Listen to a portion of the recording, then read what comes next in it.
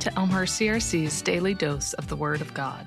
It's Tuesday, November 14th, and this week God is inviting us to join Him in His work out of gratitude for what He has done for us. James 1:23 through 25, NIV. Anyone who listens to the Word but does not do what it says is like someone who looks at his face in a mirror, and after looking at himself, goes away and immediately forgets what he looks like. But whoever looks intently into the perfect law that gives freedom and continues in it, not forgetting what they have heard, but doing it, they will be blessed in what they do. Listening and doing. These verses fall under the heading, listening and doing. It reminds me of parenting.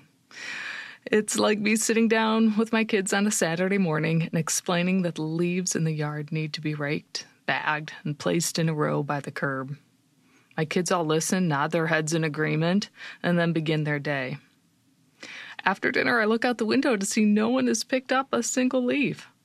When asked, they all say, "Well, Mom, we listened very respectfully when you told us about the raking and the bagging and the bringing it to the curb. We went up to our rooms and forgot all about it. You didn't expect us to actually go out and do it, did you?" I promise you, if this really happened, blessings might be scarce that evening.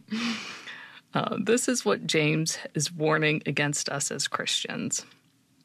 God wants us to listen to His Word, and this might happen at church, in a Bible study, during daily devotions, all essential things for knowing God's will.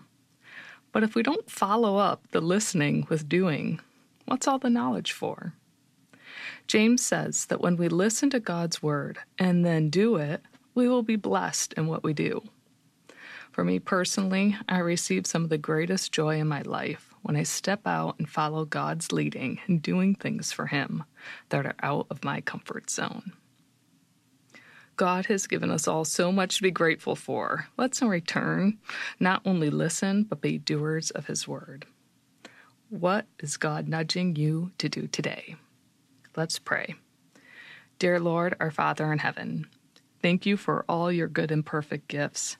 You are abundant in your caring for our every need. May we, Lord, be lovers of your word, daily consuming it. Let this knowledge cause us to bear fruit, not to just receive blessings from you, but to bless others in your name, Jesus. May our gratitude draw others to you. Amen.